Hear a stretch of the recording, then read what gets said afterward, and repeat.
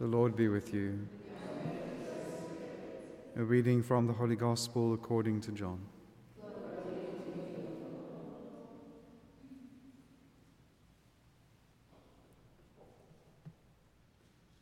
Jesus said to his disciples, "I have yet many things to say to you, but you cannot bear them now.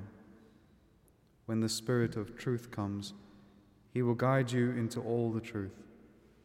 For he will not speak on his own authority, but whatever he hears, he will speak, and he will declare to you the things that are mine. He will glorify me, for he will take what is mine and declare it to you. All that the Father has is mine. Therefore I said that he will take what is mine and declare it to you." The Gospel of the Lord.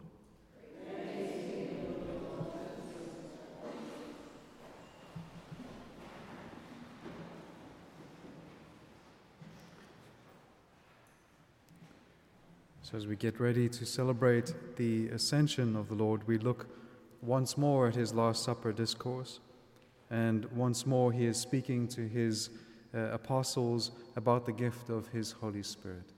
The beautiful Spirit of God, the one whom we've seen, comes to accomplish multiple things. One is for the conviction of the world of its sin. The other is for the assistance of the apostles. And lastly, here we see that the Holy Spirit comes for the glorification of Christ, in order to give Christ the proper glory that is due to him as the Son of the Father.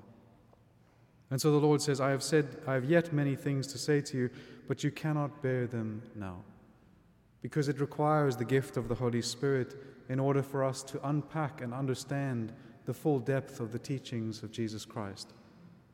And so it is the Holy Spirit working within the church that assists the church in the unpacking of everything that is revealed into the understanding of the doctrines that the church proclaims. It is the Holy Spirit that gives glory to Christ in allowing us and assisting us in coming to understand him and to receive him ever more and more deeply. The Holy Spirit gives glory to Christ. He does this first and foremost in that understanding, helping those who believe in Christ to move towards that deeper understanding and knowledge of who he is. He also gives glory to Christ when he sets on fire the hearts of Christian disciples so that they can proclaim boldly the gospel, as we've seen. But also he gives glory to Christ because he points him out where he is. There's an interesting line that St. Thomas Aquinas has here.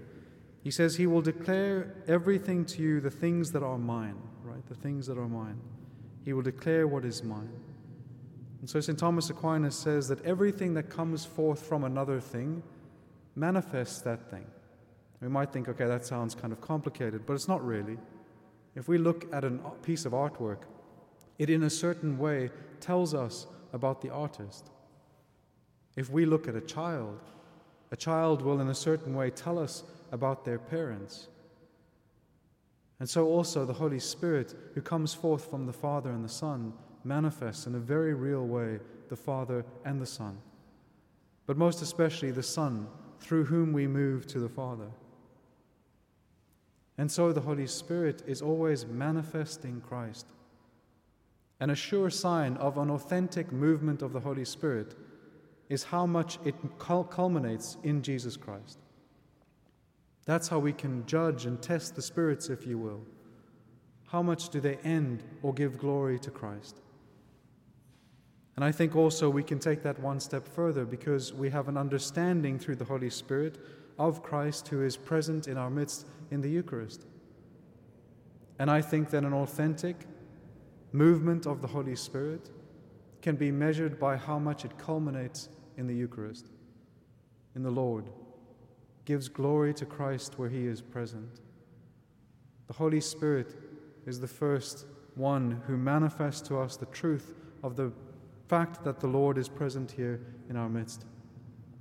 The Holy Spirit is then also the one who kindles within us that love and that adoration that is due towards God. He is the one who moves us and teaches us how to pray.